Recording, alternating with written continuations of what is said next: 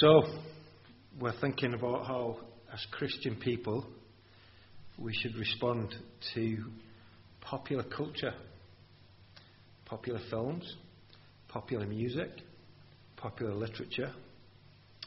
We introduced our subject last week, and we were trying to see last week that if we're going to be successful in sharing our faith with people who are not yet Christians, we need to understand two things. We need, obviously, first of all, to understand the gospel, the good news of what God has done for us through Jesus. But we also need to understand not just what we believe, but we also need to understand what our culture believes, so that we can build bridges between ourselves and our culture. And we've entitled this series, What's the Story? Because I think that sums up really almost everything I want to say. That as we look into our culture, we should always be asking, what's the story? What's the worldview? What is going on in this part of popular culture that says something about where people's hearts are? And we also need to be ready to tell our story as well. I want to suggest to you that, in a sense, our evangelism, our sharing our faith with our culture, is, in a sense, comparing two stories. The Bible story and the stories that circulate within our culture. The challenge for the living, vibrant church of Jesus in every age, whether we live now or in the 1700s or the 1500s, the challenge has always been, how can the Christian church live in the culture while at the same time seeking to transform it? And it's a balancing act, and we could picture it as a balancing act. Here's one of those crazy gymnasts who do crazy things on a 6-inch wide beam. How do they do that? Sometimes I feel like I'm going to fall off the floor, let alone a beam. Cartwheels and somersaults. Now, here's my point. It doesn't really matter which side of the beam you fall off on. It still hurts. If you fall off on the left side or you fall off on the right side, it still hurts when you hit the floor. So, on the one hand, the church of Jesus could fall off the beam by just withdrawing and becoming completely detached and isolated from the surrounding culture. And in that sense, the church of Jesus would not be engaged and no one would be listening. It's not a good side to fall off on. But the opposite extreme, on the other hand, is that we could just become exactly like the surrounding culture,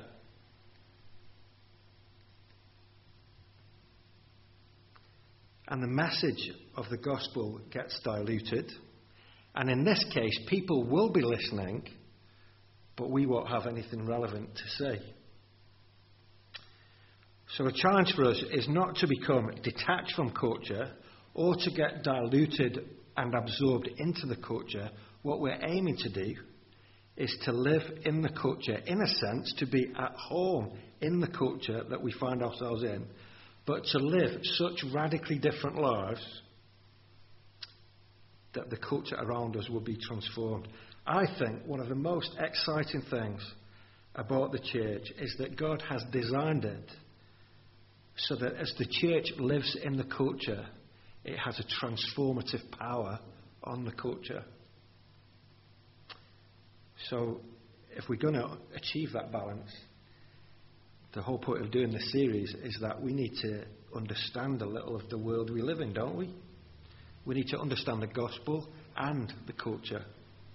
We don't want to be detached, and we don't want to have no bite. We want to be engaged and transformative.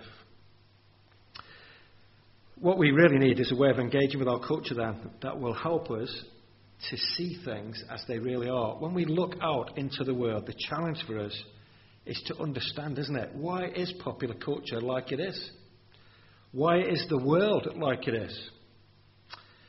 And so what I'd like to do is spend 3 weeks, today, next week and the week after, thinking about the Christian story. And here's my very simple idea. The Bible story. You could picture the Bible story, you could picture history as an upside down curve. And the idea is that God created the world good. We've just been reading about that from Genesis. But sin and evil came into God's good world. There was a great catastrophic fall. So the curve goes down. But that's not the end of the story. Because God has made plans then to restore and redeem this broken, sin-spoiled creation and to restore it actually to something better than it was in the first place. But that's the kind of arc of history. Creation, fall, redemption or restoration. So you could see the Bible story as this kind of arc. And what I want to do is think about these 3 sort of phases, if you like, and think about what does popular culture look like in the light of each of these 3 things. So today we're going to think about popular culture from the perspective of creation, first of all. Next week we'll think about the fall, and the following week we'll think about redemption. What does popular culture look like when you wear those 3 different pairs of glasses? So what is culture intended to be? How is it broken? And what can we see when we look at the culture in the light of the gospel? So what would popular culture look like if there was no fall to mess things up? That's our question today. So what's the story with creation? So we'll leave that for a minute. I think it's fair to say, isn't it, that human beings have grappled with the question of origins since the year dot. All cultures, all people, I'm sure, think about questions of origins. Where did we come from? How did things begin? And there are many ancient stories. Ancient cultures have creation myths that try to sort of make sense of the world that we're in. Some ancient stories tell of some kind of deity, God, sending a creature on a mission to the bottom of the sea to find some material on the seabed that they can use to build lands for people to then live in. Sounds weird to us. I don't know whether those ancient cultures had a sense of creation sort of emerging from the depths. You can kind of see the idea. Those stories don't explain where the sea or the creature that does the diving comes from. Doesn't really go behind that, but the idea that creation somehow emerges from the depths in some way. Many stories bizarrely begin with a cosmic egg. The egg hatches in various ways, sometimes because a god wakes up inside the egg and the egg hatches. The lighter parts become the heavens and the spiritual realm, and the darker parts of the egg become the earth and matter. And the whole point of history is for those kind of things to be unified again. Interesting. Some myths detail a great struggle between a number of different gods, and that creation is the result of some sort of cosmic conflict. And creation was made from the leg of some defeated god. How does that feel? That we're all kind of a limb of some god who was conquered in battle. I think in our modern culture, we're very scientific, aren't we? We don't fall for all these myths. In our modern culture, the consensus is that whatever happened in the beginning, the world now is what scientists call a closed system. It all works. There's no possibility of a supernatural being impacting this closed system. What you see with your eyes is all there is. There's nothing beyond. Everything happens in a kind of random void. There's no ultimate meaning. But even leaving this side the idea of meaning, even these assumptions only describe a version of reality now, and they don't even come close to explaining how things began in the first place, do they? All of these stories assume something about the nature of whatever God or no God did the creating. And they also say something about what creation actually is. Think about this. Is creation a trophy that was won? Or is it the rubbish left over from some great conflict? There are some ancient philosophies. We've talked before about a philosophy called Gnosticism. I always want to say Gnosticism because it begins with a silent G. The Gnostics. Gnosticism was very influential in the New Testament times and maybe for 200 years after that. And Gnosticism is very interesting. It kind of implies that in the very beginning there was a very peaceful spiritual oneness. And there was nothing outside of that. And something within this spiritual oneness went wrong. And in the very ancient past, that something that went wrong was thrown outside like a bag of rubbish. So in other words, the thing that is good is the invisible spiritual realm, and all created matter is basically the bag of rubbish that was thrown out. And the whole idea of history is that one day that spiritual oneness, like a vacuum, will suck up all the badness and everything will be harmonious again. What kind of view of creation would that give you?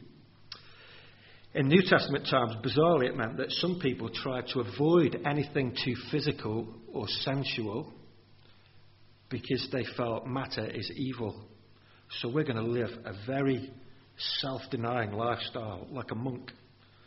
We're going to go and live in the desert. We're not going to have anything to do with the physical world. We're just going to meditate and think about the spiritual. But bizarrely, on the other hand, there were other Gnostics who said, if the physical realm doesn't really matter, we might as well just live it up. Suck it all up.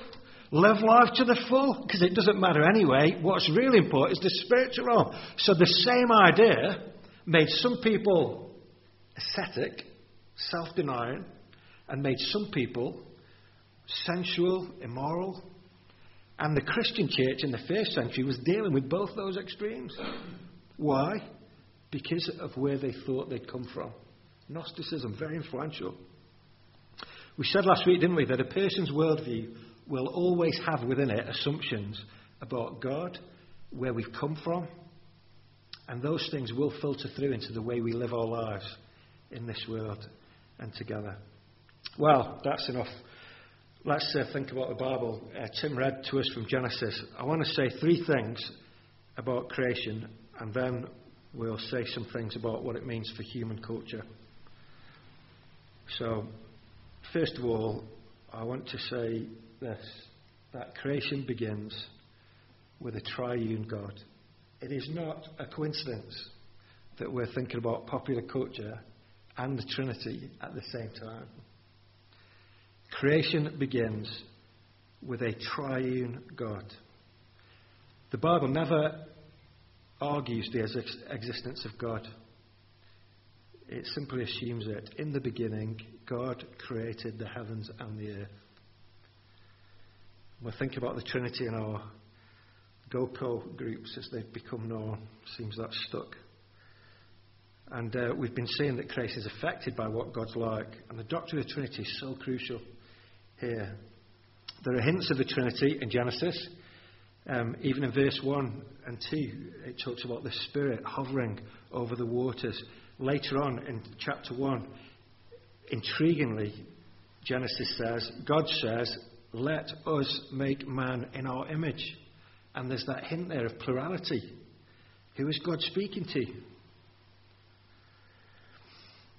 Imagine a God who made everything. And before he creates the world, he is all by himself. A single, solitary figure. Forever and ever. He has not loved anyone else because there's been no one else to love.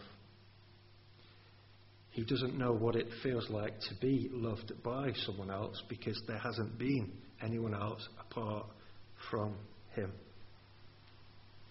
He is self-absorbed, uncommunicative, silent, and brooding.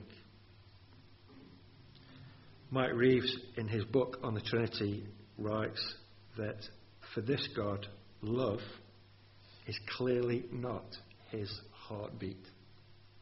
How could it be? He's been on his own forever.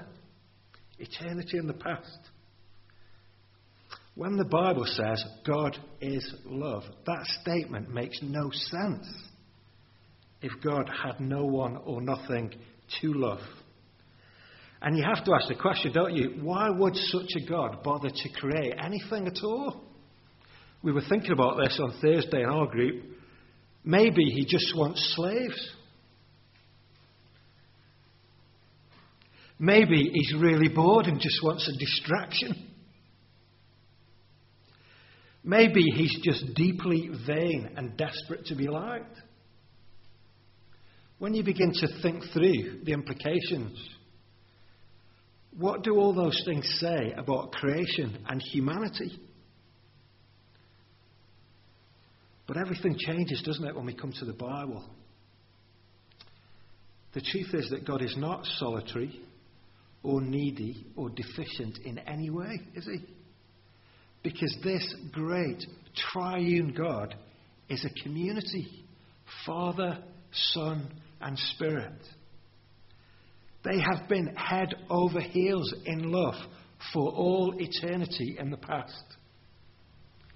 This God is effusive and generous and outward looking, not greedy or hungry. He is self-giving and full of rich depth, not selfish or shallow or cruel. And doesn't this deeply affect what creation's like? Creation isn't a leftover piece of rubbish from some cosmic conflict. It isn't inherently bad. Biblically, creation is the explosive overflow of his loving nature. It is God's generosity and love being lavished. His creative imagination causing a whole universe to spring into life.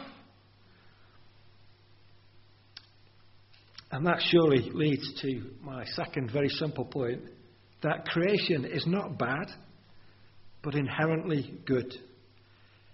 Tim read to us from Genesis chapter 1. What is the constant refrain all the way through that chapter? And God saw all that he had made, and it was good. Not it was a bit rubbish, or it was a bit pathetic. God stands back. The whole chapter throbs with the excited delight of a master craftsman. And like a wonderful artist, as God paints out creation in all its colour and vibrancy, he's constantly standing back and reviewing it and going, now that is something else. Isn't that brilliant?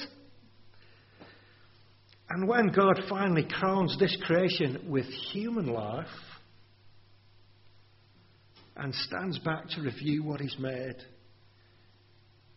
he exclaims that it is now very good. It's like God stands back and goes, just look at that. Just take a look at that. Get a load of that. And it isn't the look or the lonely satisfaction of a single God, but the mutual admiration, excitement, and overflowing joy of a Trinitarian God. Like proud parents, Father, Son, and Spirit, if I can say it reverently, elbowing each other in ribs and saying, get a load of that, isn't it great?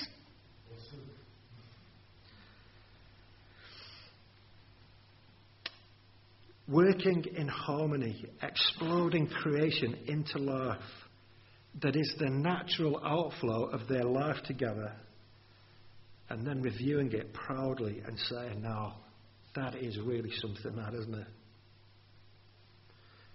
What are we getting at? Well, we're getting at the fact that the material world, the world that we live in, that we are part of, is not inherently bad, wicked, or evil. Creation itself is stamped with God's approval. If you've got a Bible, just turn with me to another passage in the New Testament, 1 Timothy chapter 4.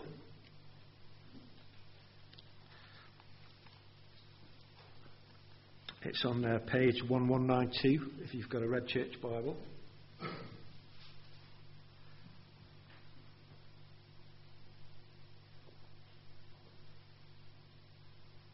Need a table.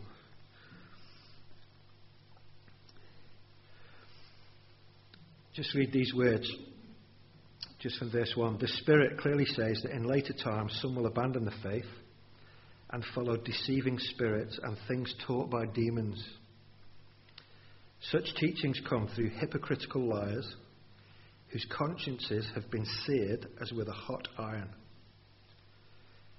They forbid people to marry and order them to abstain from certain foods which God created to be received with thanksgiving by those who believe and who know the truth.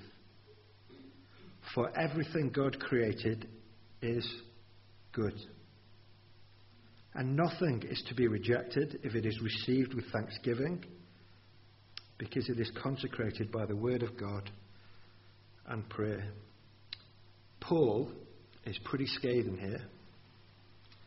And he's basically saying that anyone who says that creation is bad has been deceived by the devil. What Paul is saying is, listen, life is good. Enjoy it. Worship God. Be thankful to Him for the overflowing generosity He showed to you. Don't be forbidding people to marry and forbidding certain foods and forbidding this and forbidding that. Everything God created is good. The point is that the material world is not evil. Listen, the problem is you can do evil things with God's creation, can't you? But the point is, the creation itself is not inherently evil in itself. You can use it for evil ends. You can abuse it in a sinful way. But the creation itself is good and wholesome. And culture, really, human culture, is nothing less than human beings responding to God's amazing creation and doing things with it, building things with it, reshaping it. We'll come to that in a moment, but first, a very quick third point. Thirdly, creation always reflects something of the character, the nature, and the glory of God. Psalm 19 is a very famous psalm. It says this: the heavens declare the glory of God. The skies proclaim the work of His hands. Day after day they pour forth speech. Night after night they display knowledge. This is what I want us to get today. The reason that things have meaning is because God put it there. The reason that things matter as much as they really do matter is because God is the source of all things. Did you ever think about that? If we are all here by random chance, actually, nothing matters. Nothing means anything. The reason that things do matter is because God has created. The reason you love is because you're made in God's image. The reason that you know what is right and wrong is because God stamped that within us. The reason we recoil when we see evil is because God has filled His world with meaning. The heavens declare the glory of God. In verse 3 of Psalm 19 it says, "There is no speech or language where their voice is not heard. Their voice goes out into all the earth, their words to the very ends of the world." Creation speaks of God's glory in every place, in every language, to every tribe, to every person. In the New Testament, Paul, writing to Romans, speaks of the fact that we deliberately often suppress that reality, even though deep down we know that there is God. We're a bit like children who put their fingers in their ears and mum's calling, I'm not listening, I can't hear. Sometimes we live in God's world with our fingers in our ears, suppressing the knowledge of that truth. I want to suggest to you that this has profound consequences for our understanding of popular culture, because it means that even people who are very far in their thinking from God still bear the image of God. And the truth is that even when we're denying God, we're still not making our own meaning, but still actually responding to the meanings that God has already put there, even when we don't realise we're doing it. And human culture is really taking this meaning-filled creation and responding to it. We can do it gratefully and for God's glory, or we could do it independently. But either way, our human culture will always bear the traces of meanings that God has built into it, whether we intend it to or not. And that's very profound and very important. So what are the implications for human culture, human beings? I want to just remind you of what Tim read to us in chapter 1 of Genesis. God said, "Let us make man in our image." That doesn't mean that we're little gods. Verse 27. "So God created man in his own image. In the image of God he created him. Male and female he created them." What it means is that we are stamped with his likeness. And I think a lot of this likeness is to do with relationship. And so I want to think about three things very, very simply, and then we'll conclude with a conclusion and we'll be done. So that sounds like a good plan, doesn't it? Here's my little picture of half a man. He has got legs, they're just not on there.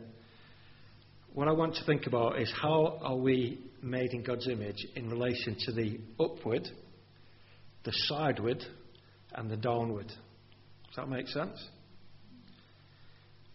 So the first is the upward, which is our relationship with God. So I'm going to call that worship, obviously.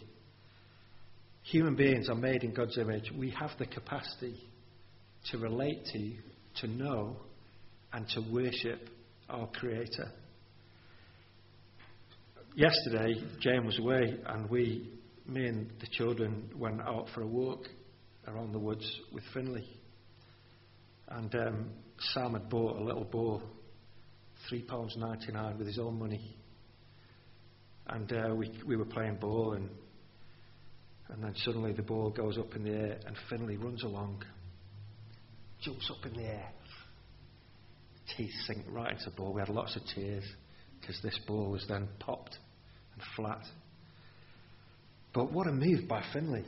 He jumped up, caught the ball in his mouth. Now, I have never ever seen a dog do that. And a group of other dogs over here just stand back and go, "Wasn't that amazing? Did you see what he just did there? He just jumped up and caught that ball in his mouth." Have you ever seen a dog applaud?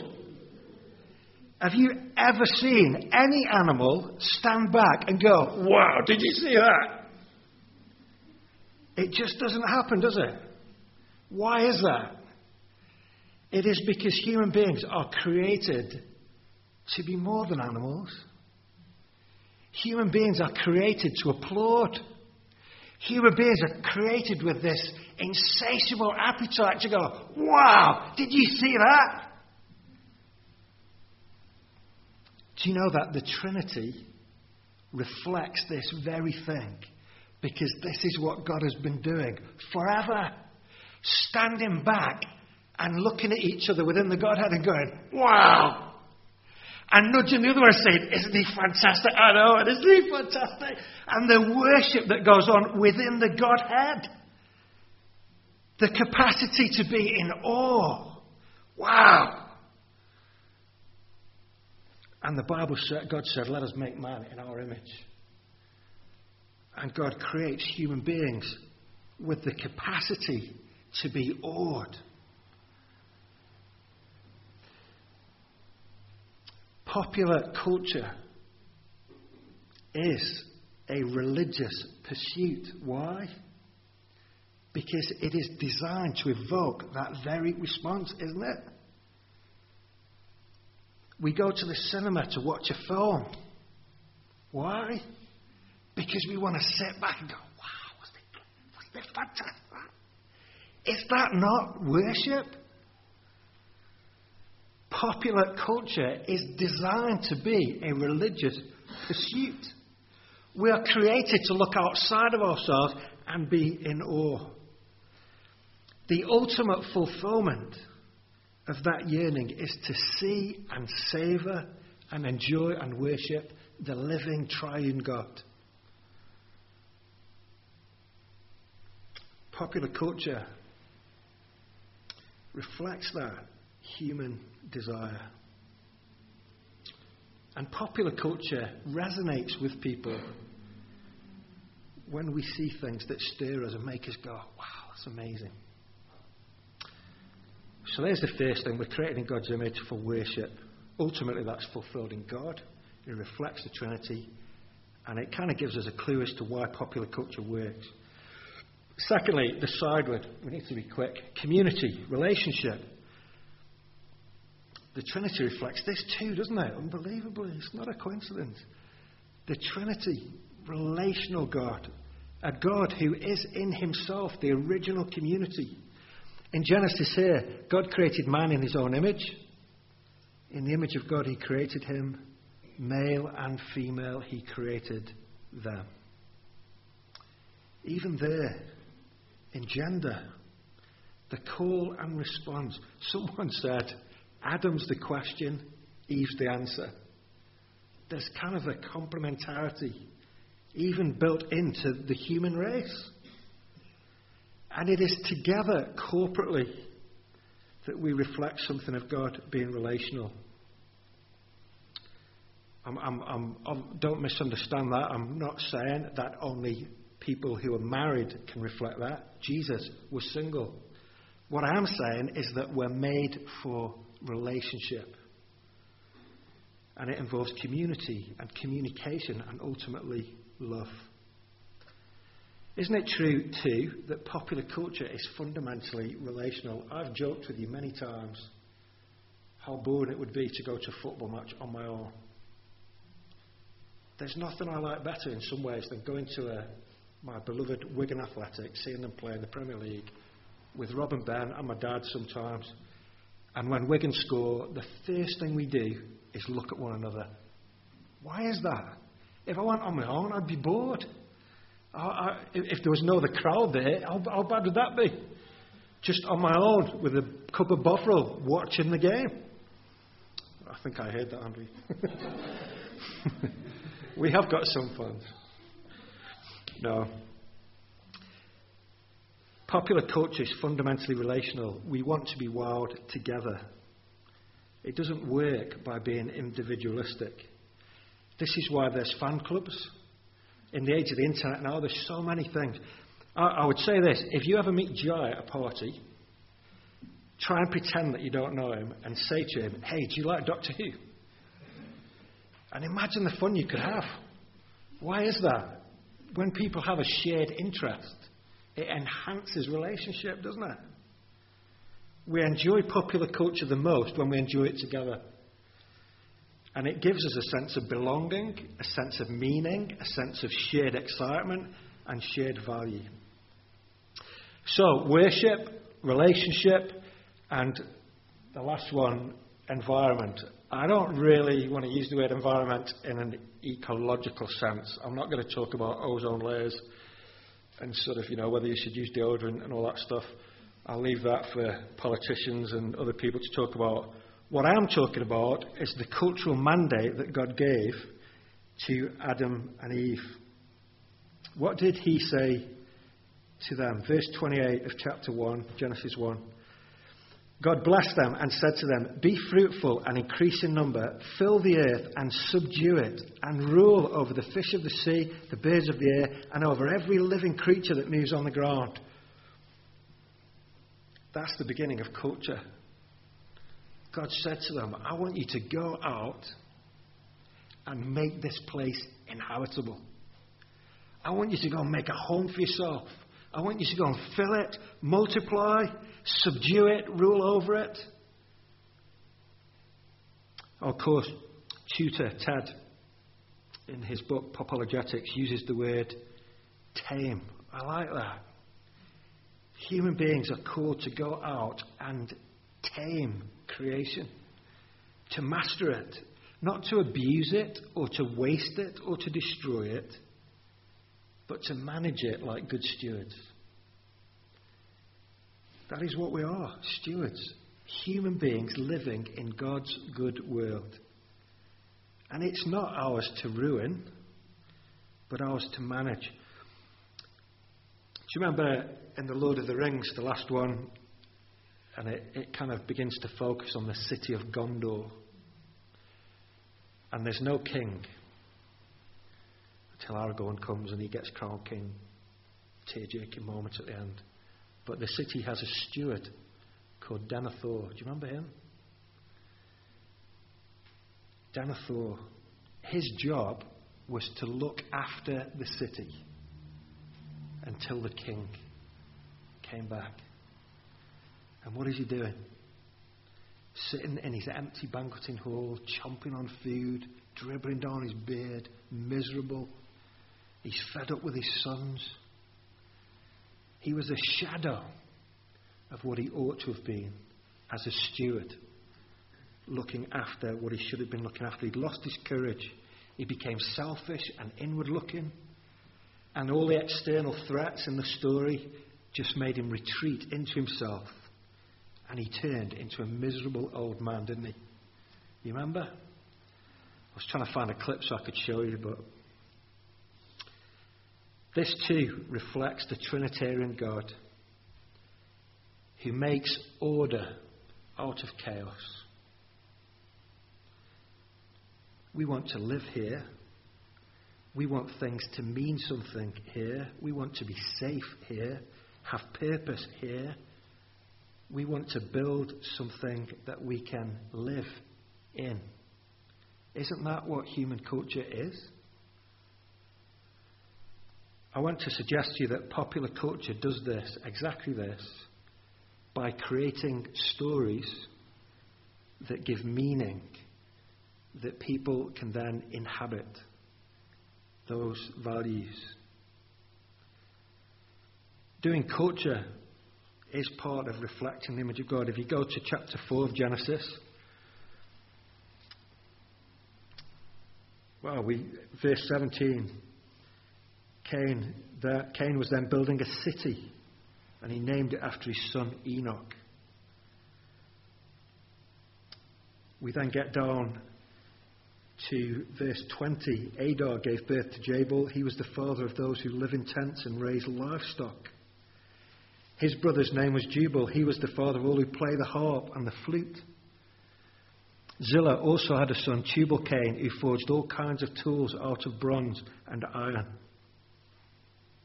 City and country, artistic talent, industry, science, all of these things are beginning. Popular culture gives us somewhere to live. So, we're almost done. I want to suggest to you maybe we can define popular culture with this diagram in mind. Biblically, popular culture is responding to God's good creation in a way that glorifies God, enhances community, and makes sense of our environment so that we can live in it. That is what popular culture ought to be, biblically. But it isn't, is it? Because sin and evil ruin things. And you'll have to come back next week to find out that perspective. Let me just conclude with a couple of applications. Given all that we've said today about creation, I want to ask this question. How do you view God? Is he a miserable old man in the sky who's lonely and just wants to treat you as a slave? And if you view God in such a way, how does that make you think about creation stuff? God is the great triune God, Father, Son and Spirit, the creator of heaven and earth. He is not a tyrannical, selfish despot. He is a loving, generous Father who has given us everything we need. Maybe spiritually we need to repent of our twisted views of God. When we think of God wrongly, it makes us self-centered, independent, ungrateful, proud. And perhaps even today, we need to come home to receive again his fatherly grace and the kindness that he shows to us in Jesus, his Son, our Saviour. Practically, maybe we need to rethink our attitude towards popular culture and not dismiss it all as evil or ignore it as being trivial, but rather to see that people who are made in God's image will always somehow reflect some of the meaning that God has built into his creation. And I want to suggest to you that we need to have a kind of holy curiosity about life in general and not close ourselves off. One writer says that if Christians isolate themselves from culture, they become cultural anorexics. What a great phrase that is. We don't want to be cultural anorexics. And finally, we need to think very carefully about our attitude towards the creation of popular culture. I think it's often true that as Christians we think if something isn't evangelism, then it's a waste of time somehow. And Christians in the recent past have disregarded the arts completely as something that is a waste of time. And the popular cultural world are dominated by people who have no faith. I want to argue that this is God's world, and the way we glorify him and express our humanity includes work and play. It includes science and industry and creativity. So we mustn't have a low view of people who are artistic and think that they're not doing real work, because that is part of the world that we live in. Let's close, shall we, and pray. Our loving Father, we thank you so much for your abundant generosity, for your awesome power, for your great imagination and creativity. We thank you that this world has meaning because you have put it there. And we thank you for the privilege of being alive in your good world. We pray that you would forgive us for having wrong views of you.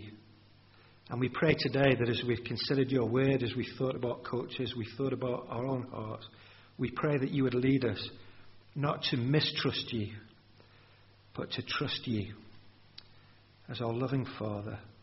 We pray, Lord, that you would forgive our doubts and that you would stimulate and nurture our faith in you as our Father in heaven. Help us, Lord, to enjoy life because you have given it to us. We pray that you would protect us and preserve us in these things. We ask it in the precious and powerful name of Jesus. Amen.